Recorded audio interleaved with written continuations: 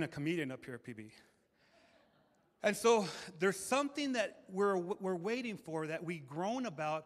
And then the Bible says that not only does creation groan, and not only do believers groan, but the Bible says that the Holy Spirit prays for us with groaning. And he prays in words that are way beyond our understanding, that go way beyond our comprehension, because he prays the will of the Father into our lives. And when we're going through a difficult time, he groans for us and with us to know that this is not our home, and that no matter what we're going through, that God can turn bad into good. You see, there's someone here today that you've gone through a bad situation, and through that bad situation or circumstance, it's thrown you for a loop. The Holy Spirit, he groans and says, that's not the final word. God is the final word. I'm going to restore your life. I talked to someone in between services, and this man is in the military, and he is done very well in the military, and he's finishing up his probably 20 years coming up soon. And in that, he's been promoted several times. But he said, I was raised in the church, and then he said, I left the church, and my parents divorced, and my sister died, and then boom, boom, boom, things kept happening to the point that I began to doubt God. He said, but I got to a place in my life where I said, God, I don't even know if I believe in you, but if you're real, you show me here in Iraq in this yuck. And God gave him a vision of what was going to happen, and they were going to be in an ambush. And that ambush made no sense to him in the dream, in the vision. But then months later, it happened exactly how the vision came. And he was spared. His life was spared, even though the vehicle behind him in the convoy was blown up just the way the vision was shown to him. And he found out how faithful God was, because the Holy Spirit spoke to him and said, I showed you this would happen. Don't doubt me, but trust in me. And so he came, and what he said to me right there, right before he left, he said, I want to tell you that this church, and this is any church that trusts in Jesus, he said, this church is making a worldwide impact. Because people that have come from this church and go other places have been impacted, and we are impacting others. And the reason for that is because you need to understand that in this life, beloved, there will be suffering, there will be difficult times, there will be suffering, succotash. That will happen, but we move forward. And as Paul is writing this pinnacle chapter in chapter 8, it's a pinnacle chapter. Pastor Bob, he started this chapter when I was away, and he talked about the peaks that are in this chapter. But if you look at it real closely, you find out with the peaks, there's also the valleys. I don't know if you know this, but there's more growth in the valley than there ever is on the mountaintop. Look at any canyon. Go to the mountains. Go for a walk and go to the mountaintop and see how much growth there is there. And then look into the valley and see the growth that is in there. And you'll see much growth in the valley. Boy, my list, growth. So the Bible teaches us that we will go through things, but it also teaches us, and this is where I'm going to today, the last 9 verses in chapter 8, Paul asked 5 questions that determine the fact that God is faithful.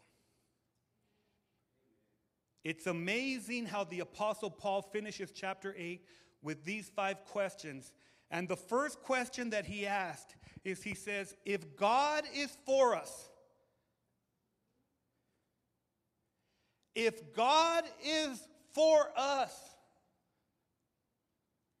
who can be against us?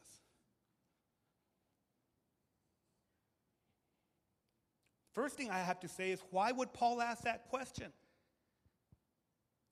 Why would he even go there? If God is for us, who can be against us? The reason that Paul asked that question is because he had much opposition.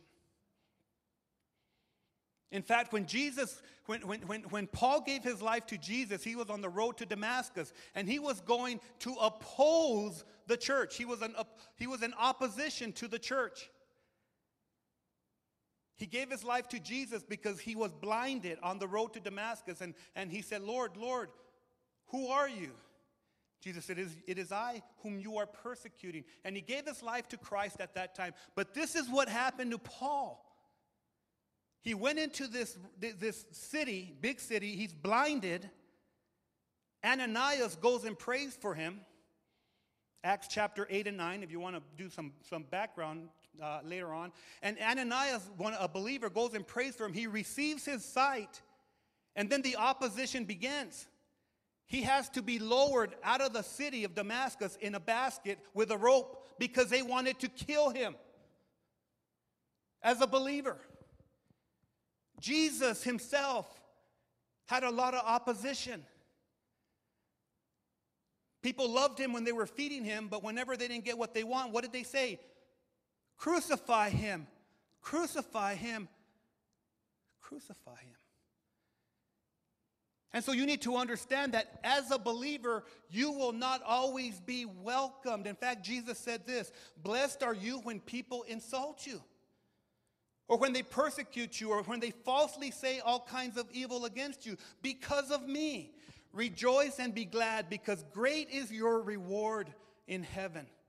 For in the same way they persecuted the prophets who were before you. He's saying, you know what? On this earth you will be persecuted, especially when you walk with Jesus.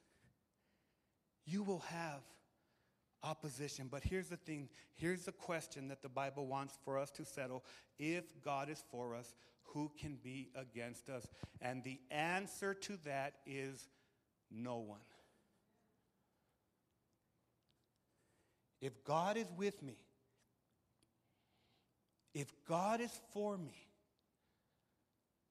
what force will be against me? The devil, he opposes the message of God, and he will do his best to distract us from the purposes of God. How many in here right now is the devil trying to distract you from the purposes of God? How many of you are struggling right now even to hear the message? Really, think about it. Do you think God is speaking to you to be distracted? You know, I don't know where your mind's at, but you know, you do. And the devil, he will work his hardest to get you distracted, to get you off task. In fact, the Peter wrote it like this. He says, stay alert. In other words, wake up. I don't know why I did the hot, but it felt pretty good. Stay alert. Watch out for your great enemy, the devil.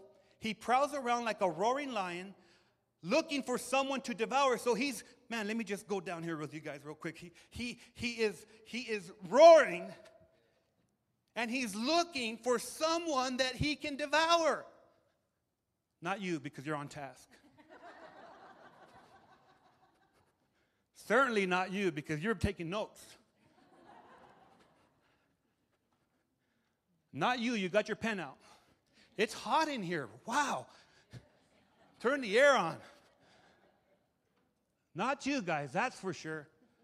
But he's looking, he's searching, he's like a roaring lion. Now, what does a roar do to animals, beloved? It will paralyze them. If you're an antelope and you're running away, and you got a lion, he goes, roar!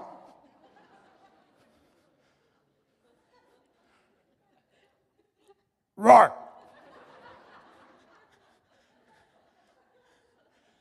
Brent is deaf and paralyzed.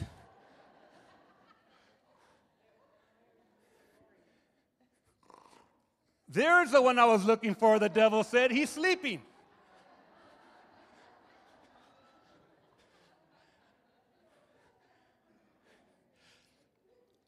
But he's looking for someone to devour. And then he says, stand firm against him and be strong in your faith.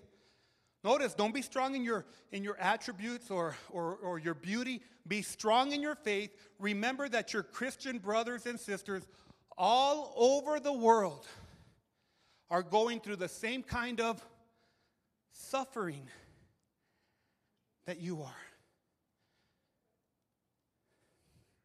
He will continually look for a weakness in your life so that he can attack you. He's looking for that weakness. He's looking for that insecurity. He's looking for that door that we open. But if we remember that God is for us, who can be against us? You will be able to stand firm in your faith. Not only is the devil against us, not only is he trying to oppose us, who else is trying to oppose us? The world. The Bible teaches us that the ways of the world are in complete opposition with the ways of God.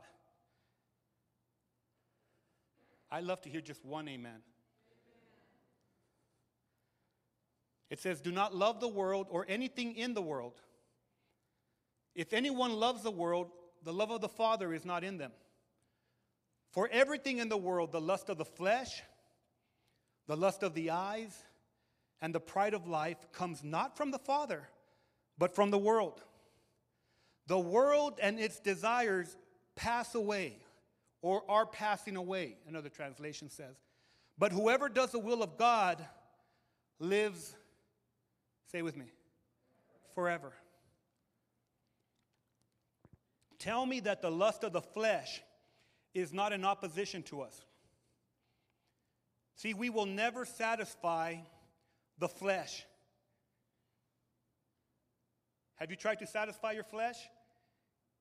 Have you ever been in a relationship that's based on fleshly things?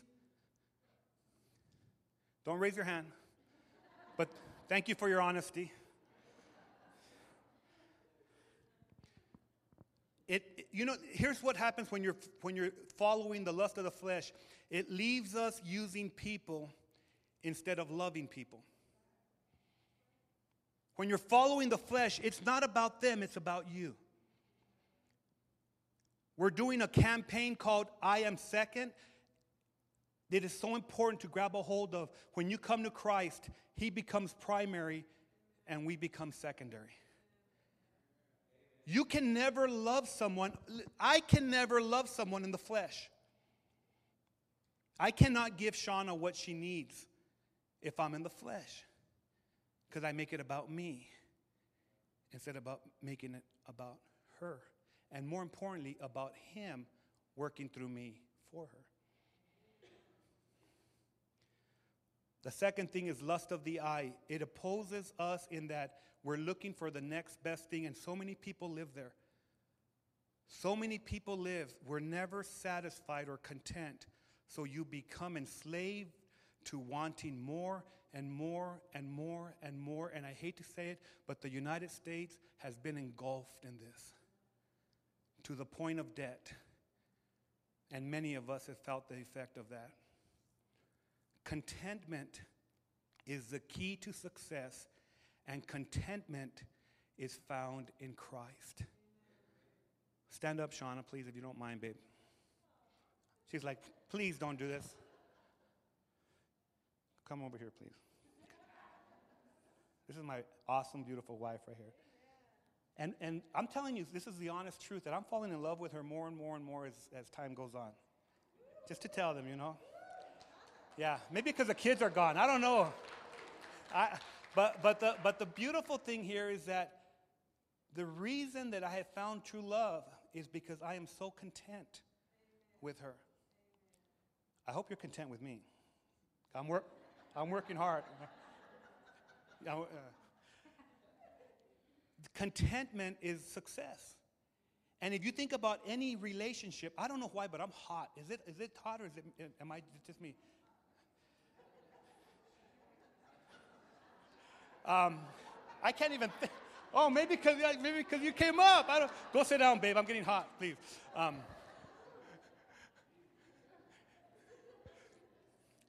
Contentment is so important to any relationship. Amen?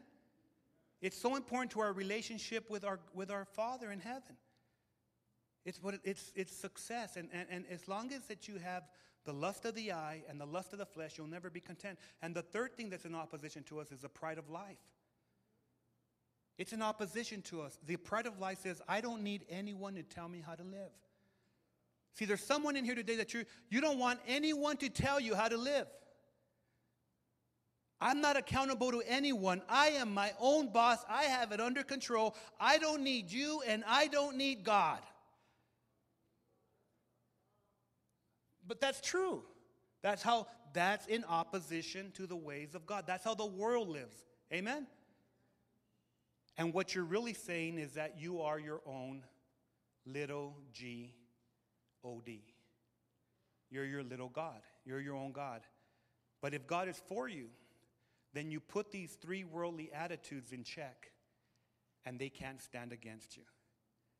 Here's the thing is, we don't live in that anymore, but the lust of the flesh, it tries to creep into our lives, doesn't it? The lust of the eye, doesn't it try to creep into our lives? And how about the pride of life? I constantly have to be telling Shauna, because we're in such a close relationship, babe, I'm sorry, I shouldn't act that way, because I don't know if you know this about Hispanics, but they have a machismo side to them. And you Anglos got it too. Don't be, I see Ronnie looking at me and he's like, yeah.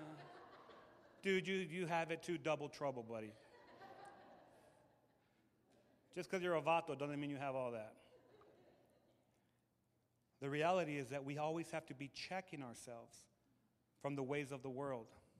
Question number 2. He who did not spare his own son, but gave him up for us all, how will he not also with him give us all things? That's a big question. And I'll tell you right now that some of you struggle. Sometimes we may look at this promise, and I'm talking about myself, with an attitude that it seems too good to be true. Will God really give us all things? See, I've settled that God is omnipotent. I've settled that. I believe with all my heart that God split the Red Sea. I believe that he created the heavens and the earth in 6 days and everything in them. I settled that. But I at times struggle with the fact, will God really do this for me? I can be honest about that. How about you? See, there's a story about a leper in Matthew chapter 8. And this leper had leprosy. That's what, that lepers have leprosy. And he was unclean. He had to go outside of the city. And in that, Jesus is coming down. I'm going to read the exact scripture right now. And as he's coming, now, as the leper meets him, the leper's not struggling with Jesus being able to heal him. He's struggling with, will or does Jesus want to heal me? And I think a lot of people struggle with that. In fact, those of you that came up for prayer, you took a big step in saying, I believe that God can heal me. Here's the story. Large crowds followed Jesus as he came down the mountainside. And large crowds followed Jesus because Jesus is a healing God. And he's a life-changing God. And he restores lives. He restores relationships. And the Bible says, suddenly a man with leprosy approached him, and he knelt before him. Lord, the man said, if you are willing, you can heal me and make me clean. If you're willing. And Jesus reached out his hand, and he touched the man, and he said, I am willing. And he said, be clean. And immediately he was cleansed of his leprosy. I believe that leper, he knew that Jesus could heal, just like a lot of us know that Jesus can heal. We know that he restores people's lives. In fact, some of you, you probably hear me preaching and you say, man, if I could only have a changed life like Pastor James. He is always talking about how God brought him out of a life of yuck, and he brought him over here to this place and this and that. But can I tell you something, beloved? When I'm saying that, I've gone through so many trials and sometimes doubt and sometimes things in our life and sometimes our children, our young adults going through things. There has been times that I have gone before God and said, if you are willing, please take me out of this funk. Please take me out of this life. But that question that we read in chapter 8, if God was willing to send his son to die for us, won't he be willing to give us all things that we need? Isn't he willing to give you the things that you need? Because he did not spare his own son, but he gave him up for us all. He will give us everything that we need. And you know what we need, beloved? Can I tell you? I know what you're in the back row. I know what you're thinking. I need a Mercedes.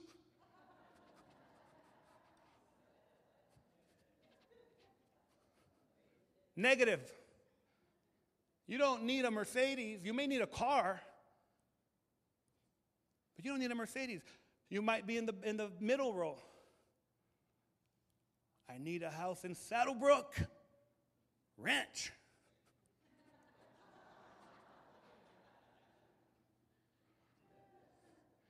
And the person from Saddlebrook Ranch is saying, I need a house in Stone Canyon. No. You know what we need? We need love. Real love. We need joy. We need peace. We need patience. We need goodness and faithfulness and self-control. See, these are the things that money can't buy. And the world can't bottle it up. Are you with me? See, you can be in a mansion and be broke because you need these things. You need God. And yet you can be in a mansion and have these things and be richer than you could ever imagine. Amen? See, God will never withhold all these things. He did not withhold the very best that he gave, the very best that he gave. Ralph, this is really going to, dude, I'm throwing it at you. Because I'm going to give you an illustration. See, God gave you his son. The very best thing, to die for your sins. And the day that you named him as your Savior, you received everything. Everything's in Christ. Now, let me just tell you why I'm going to throw you something. Because you remember when I walked down the aisle and forgot my book? We're having a talk over here. I gave you my very best. She's sitting next to you. That's all I can give. But God gave you something better. He gave you Jesus. Are you with me? Beloved, there is nothing that God will ever withhold from us. And don't be thinking it's something that's going to mess you up. It's not about monetary things. Those will come. God will let us have those things. That's not a bad thing. But he does not want those things to have us.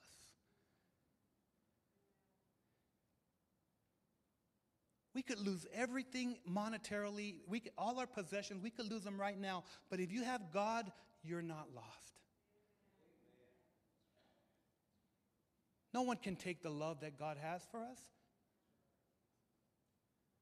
No one can take the peace that God has given me. No one can take the self-control. No one can take the patience. Those are things that no one can take, and I have received them in Jesus. Question number 3. Who will bring any charge against those whom God has chosen? That comes from verse 33. You see, enemies of the gospel were constantly bringing charges against Paul, just as enemies of the gospel brought false charges against Jesus. And sometimes false charges are brought up against Christians today. Sometimes it's by false friends. Sometimes it's by the enemy, the devil himself. Sometimes it's by our own conscience, our own hearts. Have you ever had someone that you've befriended and you've given and you've given and you've given them, and one day they call you up and say, you know what, you haven't done anything for me. You are no good for nothing. I had that call the other day.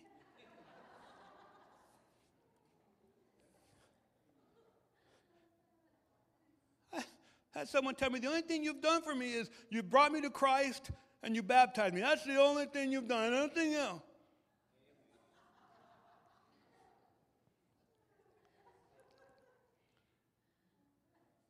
You been there, Shirley? See, people will always bring charges against us.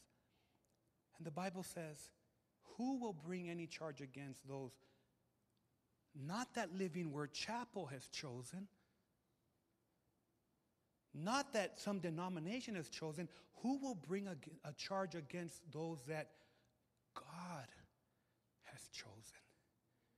You see, before the foundation of the world, God chose me to be holy and blameless in Christ. So when people come, and believe me, people will come, you will get a thought in your mind at times to come at someone that you love. How do I know? Because that happened to Peter. He gave the greatest compliment to Jesus. You are the Messiah, the Christ, the Son of the most high God. I'm paraphrasing because I'm not saying it perfect. But right after that, Jesus said, get behind thee, Satan, because he said, I'm not going to let you go. So people can love you and they can turn on you. But here's the thing. Who will bring a charge, if you grab a hold of this fact, against those whom God has chosen? You know, on Mondays, it's my day off. Very difficult days sometimes. Preach your heart out. You ever done something, your heart out, and then you beat yourself up? You maybe said something, maybe someone, you can have 20 people say, man, that was a great message. One person, man, I don't like the way you said this. Boom, that's all you think about. You don't think about even if you have 20 people give their hearts to Christ, you don't think about that if someone says a negative to you. You know what you think about? I can't believe I said that. I'm worthless. Not worthless, worthless.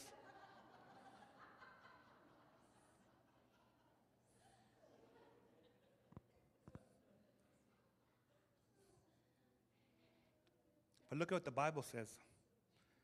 If our hearts condemn us, we know that God is greater than our hearts, and He knows everything. You see, many people struggle in their own hearts and their conscience, but this verse helps us to realize that God is faithful and He's not against us. We can live our lives with the understanding that God loves us. Amen?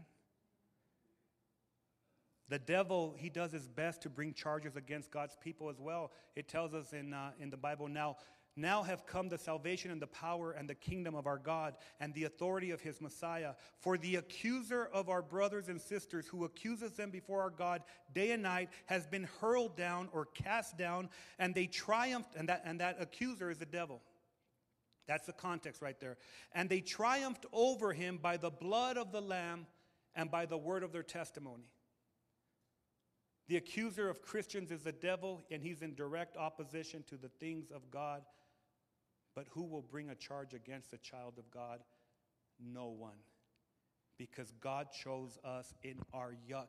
If you grab a hold of something, when God found me, I was in a bad state. Nobody was reaching out to me. See, you may be here, and you may be in a bad state, and you might say, you know what? No one has reached out to me. Can I tell you there's someone who is, and that's God. See, God chose me. I didn't choose Him because I'm not that smart. He pricked on my heart. He showed me that my life was messed up, and He put His hand out, and He chose me. Who's going to bring a charge against us? No one. Question number 4, who is He that condemns. God does not want for anyone who trusts in Jesus to live a guilt-ridden life. Who is he that condemns you? It's not God the Father. God the Father is not condemning you. He sent his Son to receive your condemnation. Who's condemning you? It's not Jesus. Jesus on the cross said, Father, forgive them, for they know not what they do. In the worst choices that you've made, can I tell you some of the worst choices that you've made? You made those choices. The devil planted that seed. You didn't grab a hold of it. You made that choice. And Jesus is saying, you know what, Father, forgive him or her because they don't know what they're doing. If you would know what you were doing, you probably wouldn't have done it. And what you're saying, well, we're accountable, aren't we? Yeah, we are accountable, beloved. But can I tell you something? When your state of mind is there, you're being led by the ways of the world and the devil.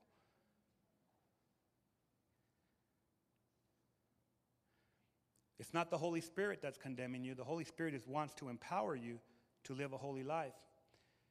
People may never forget what you've done in the past, but God chooses not to remember because it's under the blood. You see, you may have someone that constantly reminds you, remember? Look at what you did last week. I cannot believe that you did that. But if you've confessed it to God, it's under the blood. And he chooses not to bring it up anymore. And you don't have to walk around in condemnation, because people that walk around condemned make terrible. I'm not saying that in a real positive way. You just don't walk in victory. You don't walk in victory. You have victory in Christ. You're not condemned. Jesus took our condemnation on the cross. Verse 34 really helps us, and I'm about ready to close, almost, another 35, 40 minutes.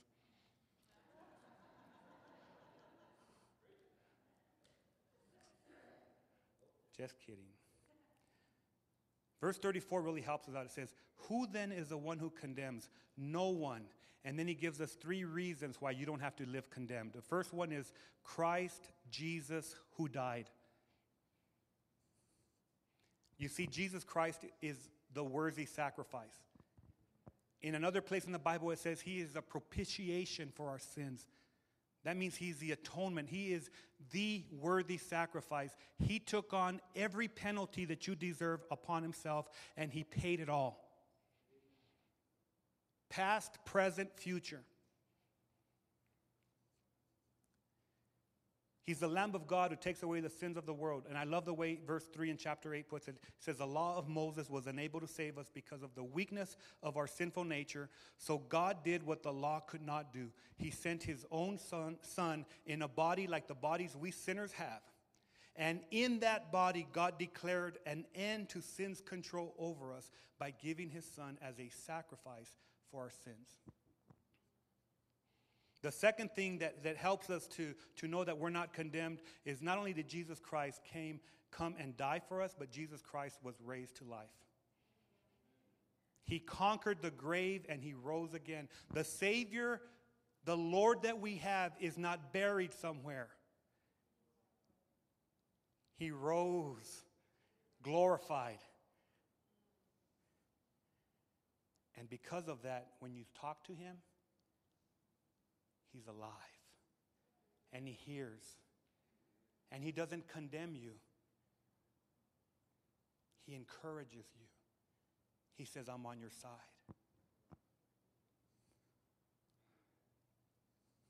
The third thing that is important is Jesus Christ is at the right hand of God, and he's also interceding for us. So he died, he paid the price for everything that you've done. He rose again, and he went to the Father. He's at the right hand, and he pleads our case. I love the way Hebrews puts it in chapter 4. It says, so then, since we have a great high priest who has entered heaven, you see how they coincide? He's entered heaven. Jesus, the Son of God, let us hold firmly to what we believe. This high priest of ours understands our weaknesses, for he faced all of the same testings we do, yet he did not sin. No, there is not something that you will go through. There is not a temptation that you will ever go through that Jesus has not faced. But he conquered it. And because he's our righteousness, we can conquer it ourselves. And we don't have to live condemned. It says, there we will receive his mercy and we will find grace to help us when we need it most. That's beautiful. Beloved, when you are at that place that you've really messed up, have you been there? And you say, I'm not going to go to God because he's going to condemn us. The Bible says you're not going to find condemnation there. What you're going to find is grace. You're going to find someone that said, I've been there. I've been tempted that way. Jesus was tempted. And it blows our minds. Was Jesus tempted sexually? It says he was tempted in every way. Was he tempted with money laundering? Was he tempted in I mean, it just blows your mind. The Bible says he was tempted in every way, beloved. And yet he did not sin. And he's right there at the right hand of God. So whenever you go and you say, I blew it. I cannot believe I'm going through this. Or even, let's just even rewind. Before you blow it, when you're having these thoughts and the temptations, and how many of you have ever been tempted and it seems so difficult? You're like, please go away. You can go to Jesus. You can go to him. And he's right there at the right hand of the Father. And he says, I know what you're going through. And I'm here for you. I died for him. I died for that Bob Cannon. I died for that James Reese. And they've accepted me. I died for that Randy Chavez. And he's accepted me. He doesn't have to live a life of guilt. Amen? Question number 5. Someone say amen, because that's last one. Who shall separate us from the love of Christ? Who? I love the way the NLT puts verse 35. Can anything ever separate us from Christ's love? Does it mean he no longer loves us if we have trouble or calamity? Or are persecuted or hungry or destitute or in danger or threatened with death? You see, that was Paul's life. He talked about it in 2 Corinthians chapter 11. He talked about, hey, you want to brag about what you've done for Christ? I've done way more than anyone else. And yet there are those who would teach that Christians should never suffer. Or when you suffer, you may think God doesn't love you. To that I would say negative. I would say, know this, child of God. He loves you in and through your difficulties. And these difficulties will never separate you from his love. Verse 37 says, no, in all these things we are more than conquerors through him who loved us. How many of us live that way? You know what I mean? How many of us know that it doesn't matter what we're going through, I'm a conqueror in Jesus? Wow. I'm going to end with this last scripture. It says, for I am convinced that neither death nor life. Now look at the extremes, the extremities right here. There's two extremes. Neither death is at one end. You can't get further than death because when you die, you have nothing further than that. You die. Neither death nor life. Life is at the other side. Neither angels, the good of God's spirits, right? The spirits he created, or demons, the ones that rebelled against God. Neither the present nor the future, nor any powers, neither height nor depth, nor anything else in all creation will be able to separate us from the love of God that is in Christ Jesus, our Lord. Not a broken relationship. Not a divorce. Not an abuse. Not an abandonment. Not losing your house. Not losing all your possessions. Or facing a family trial. Nothing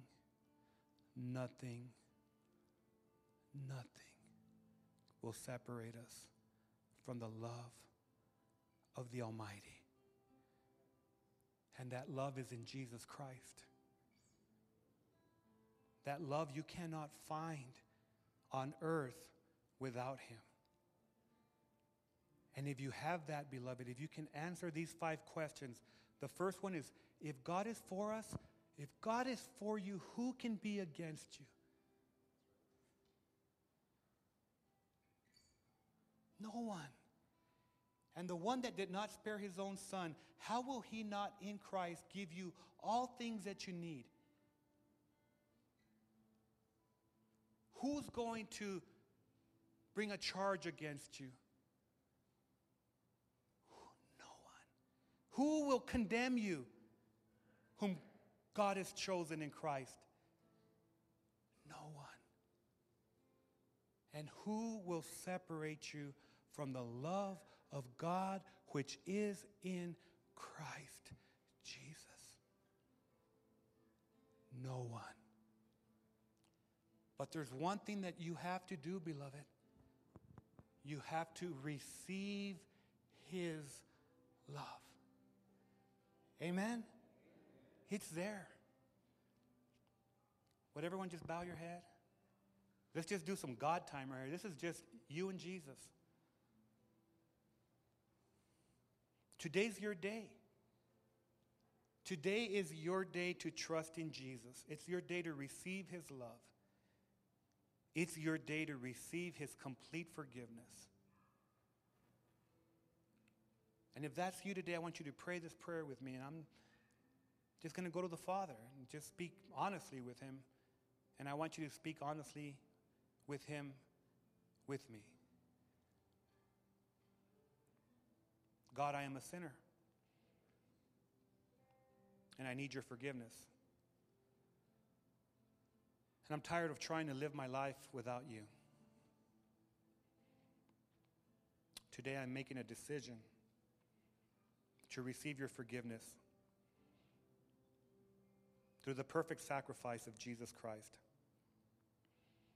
I confess that He died for my sins, my past sins, my present, and the ones that I will do in the future on the cross at Calvary.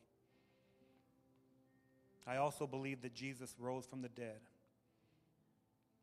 on that 3rd day, just as the Scripture said He would. I choose to follow Him from this day forward in the fellowship of the church.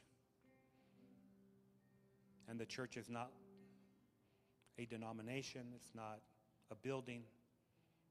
I understand today that the church is His people, that He's called out of the world, and He's saved.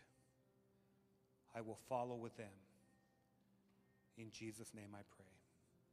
Amen. Enemies of the gospel were constantly bringing charges against Paul, just as enemies of the gospel brought false charges against Jesus. And sometimes false charges are brought up against Christians. I had someone call me recently, and they started telling me, Pastor, you're this, you're that, you're this, you're that. And I was like, whoa. Well, thank you for informing me on what I am. And there are times that I had someone just come up to me this morning and say, boy, we were getting nailed at the store. Yeah. Can I tell you something? There are times that people will say false things about us because they said false things about Paul and they said false things about Jesus. Have you ever been falsely accused? Has someone ever brought a charge? Now, it's one thing when you do something and they bring a charge against you. I've had that happen to me, and you forget something. Someone came and had a meeting with me, and they said, Pastor, you said you were going to do this, and you didn't do it. I said, well, I'm guilty. Guilty is charged. You're right. It's good to admit when we mess up. Don't backpedal and say, well, it was Pastor Bob's fault. I told him to do it. Liar, that was not true. I would be lying. So if someone brings something to us and it's true, what do? Yep, you're right. Will you please forgive me? Can I make it better? Amen? But the other thing is when someone charges us with something that we have never done or that we have never said. And that will happen in our lives. Living Word Chapel, that church where everybody dances around and they fall on the floor and I've heard all kinds of things. Negative. That's not who we are. Amen? We are a church who loves Jesus, who falls short of the glory of God, but we know that we have a Savior in Him. Beloved, we need to grab a hold of this question right here. Who will bring any charge against those whom God has chosen? No one. I put this down. I think it's important. Sometimes we're charged by false friends. How many of you have had a friend before, but they're really not your friends? You find that out because they kind of hurt you, but we still pray for them. Amen? How about the enemy? We talked about him. We'll talk about him again because he hates us as believers. How about our conscience? Have you ever been charged by your own heart? You ever felt real bad inside of, every Monday, PJ, as I go at Mondays I take the day off because I need it. I'll preach a sermon and then I won't, but the devil will beat me up. You said this, you should have did this, and I'm thinking why did I say that? Oh, beat yourself up. But the Bible gives us a really, really, really good verse. It says, if our hearts condemn us, we know that God is greater than our hearts, and He knows everything. You see, many people struggle in their own hearts and in their conscience, but this verse helps us to realize that God is faithful and God is not against you or me. The devil, he does his best to bring charges against God's people as well. The Bible gives us this account. It says, now have come the salvation and the power and the kingdom of our God and the authority of His Messiah. For the accuser of our brothers and sisters, he accuses them before our God day and night. And he's been hurled down, or he's been cast down, he's been thrown down. And they triumphed over him. That means they triumph over the accuser by the blood of the Lamb and by the word of their testimony. When the devil comes and he goes before our God and he says, you know what? That Jamie Reese, he's no good for nothing. He is no good for nothing. Jesus says he's good for something because I died for him. I love him so much that my blood was shed for him. And then I get to tell people, can I tell you I'm worthless without Jesus? Let me tell you who I was without God. I was a no good for nothing, lying scoundrel. But Jesus, He reached deep down in the mud and He took me out. And we got a testimony, not a testimony, but a testimony about how good Jesus is in our lives. Amen? And never, never, never, never, beloved, never get tired of sharing that testimony that you have and what Jesus has done for you, because He's good. Question number 4. Who is he that condemns? Not only bringing a charge against you, but who is he that condemns? God does not want for anyone who trusts in Jesus to live a guilt-ridden life. Beloved, if you're here and you're guilty and you're a child of God, God does not want you living there. Who is he that condemns you? It's not God the Father. You think God the Father saying, I'm condemning you. He sent Jesus for you.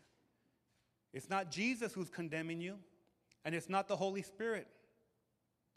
People may not forget what you've done in the past, but God chooses not to remember what you've done in the past because it's under the blood. And when you confess those sins, it's under the blood.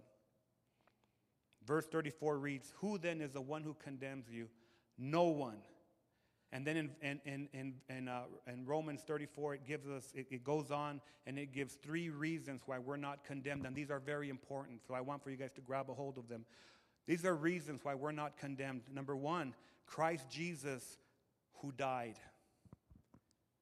He died so you wouldn't be condemned. And can I tell you, when he died, he is a worthy sacrifice. The Bible says that he's a propitiation. That means he is a worthy sacrifice. He is the atonement. When he died in your place, it was worthy. It paid the full price that you owed. And so you don't have to live a condemned life. He's the Lamb of God who takes away the sins of the world. I love the way Romans 8:3 puts it. It says, the law of Moses was unable to save us because of the weakness of our sinful nature.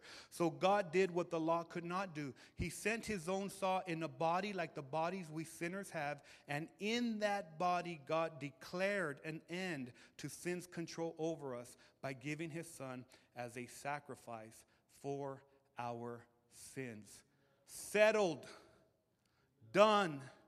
Completed. Now, the second thing that we have to grab a hold of is Jesus Christ. Not only did he die for our sins, not only was he a worthy sacrifice, but he was raised to life. He conquered the grave and he rose again. And sin and death do not have the last word. And because of this, we can live a life where we're not condemned because our Savior is not in the grave. He's at the right hand of the Father. He's alive and well. And he took our place. Man, this is so important to grasp and to grab a hold of. The third thing that verse has that is important for us not to live a condemned life, is Jesus Christ is at the right hand of God and is also interceding for us. He stands at God's right hand and he speaks on our behalf. You know where it said that the devil, he goes before God the Father and he condemns, he accuses the brothers. Can I tell you, there's someone greater than the devil? He sits at the Father's right hand and he said, they're mine. I love them. And I know what they're going through. Look at what Hebrews says. I love this passage in Hebrews because sometimes you think, Jesus, you would never understand what I'm going through. Let's see what it says. So then, since we have a great high priest who has entered heaven, Jesus, the Son of God, let us hold firmly to what we believe. This high priest of ours understands our weaknesses, for he faced all of the same testings we do, yet he did not sin.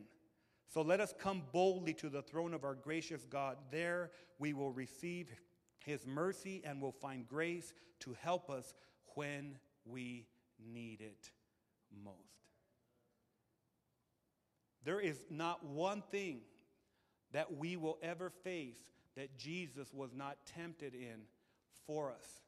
And he conquered it. He never fell short. And because of that, he stands on our behalf. And he said, I know what you're going through. And that better be really important right there. It probably is. If Kenny got it, it's very important. He's on call. So anyways, let me get back on track.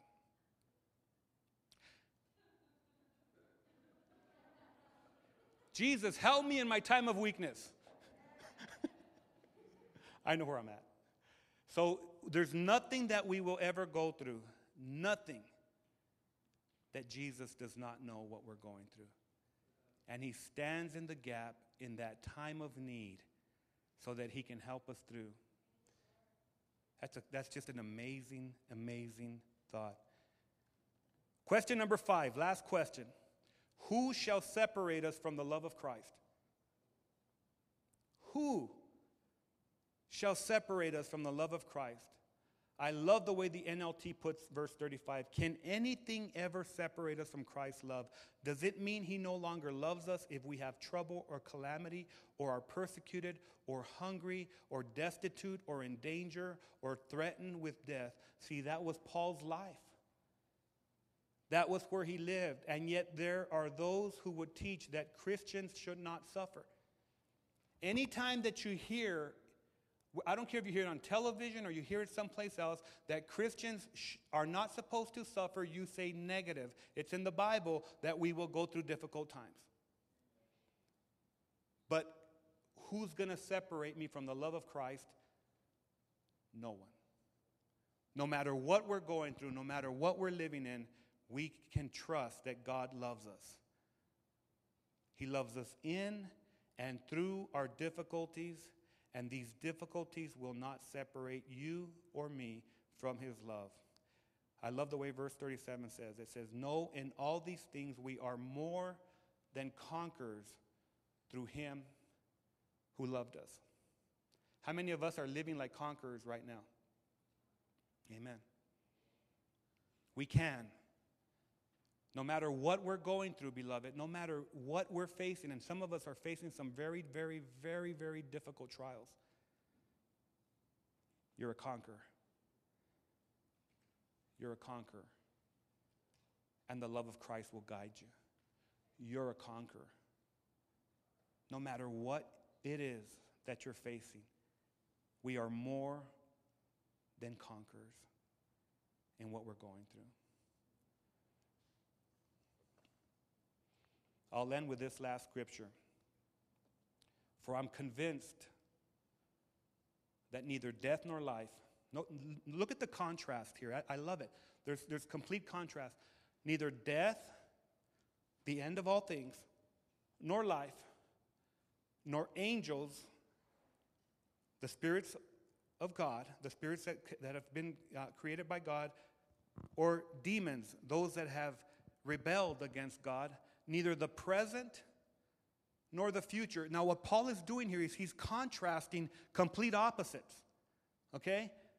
Neither height nor any powers, neither height nor depth, nor anything else in all creation will be able to separate us from the love of God.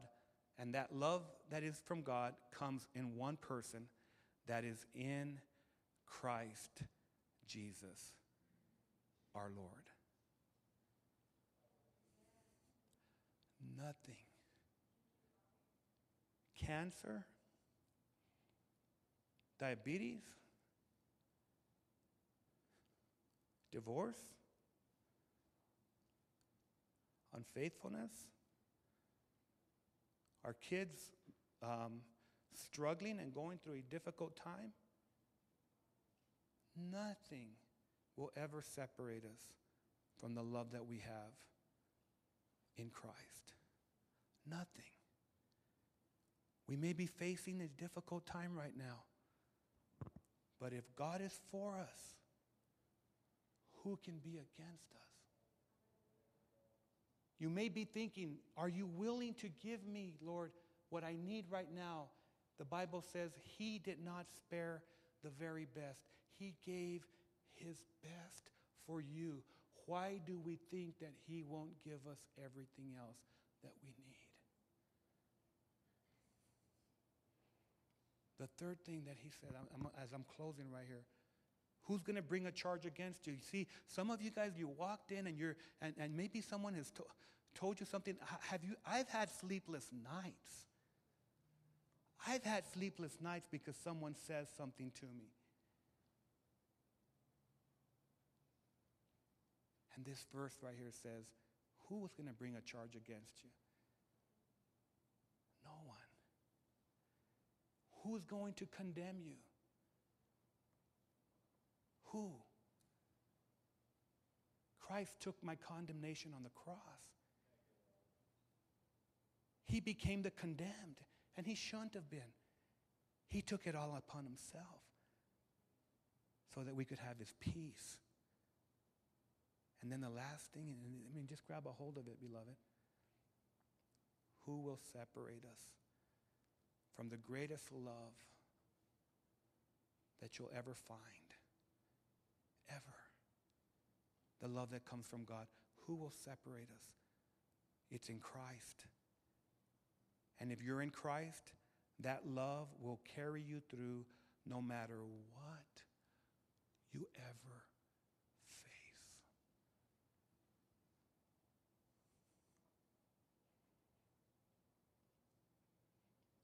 He's here. He's here. He loves you.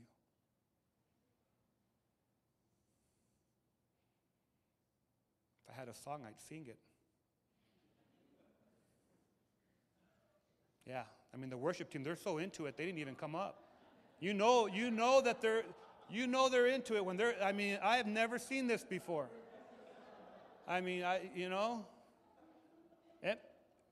The Lord is here when the worship team forgets to come up.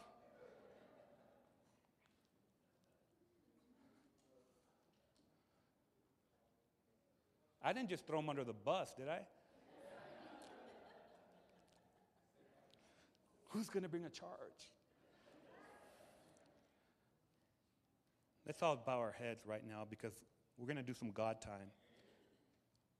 We've been doing God time, but we're going to do some God time right now because God brought you here today, and He didn't bring you here just to hear this preacher. He brought you here so He could speak to you through His Word and use the preacher as a vessel. You see, today's your day that you can trust in Jesus, that you can receive His love.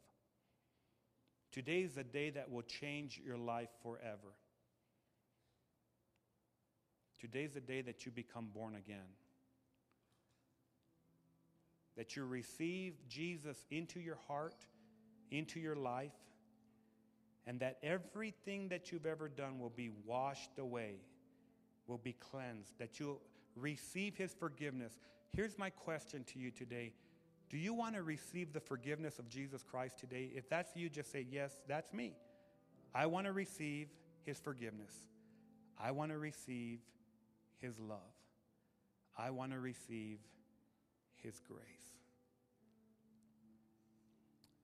Thank you, Father. Thank you, Lord. So if that's you, I'm going to pray a prayer and just pray with me. And then we're going to pray another prayer in a bit for those of you that are here and you're believers. God, I am a sinner, and I'm in need of your forgiveness.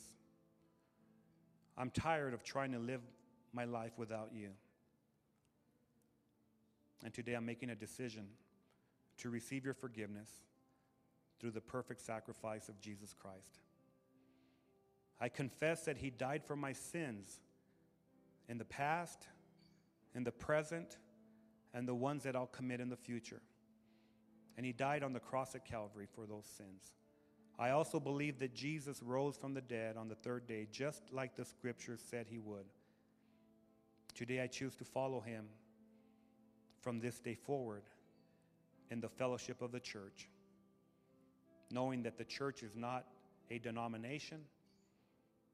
It's not an institution made by man. The church are those that are called, those people that are called by you and have accepted and followed you.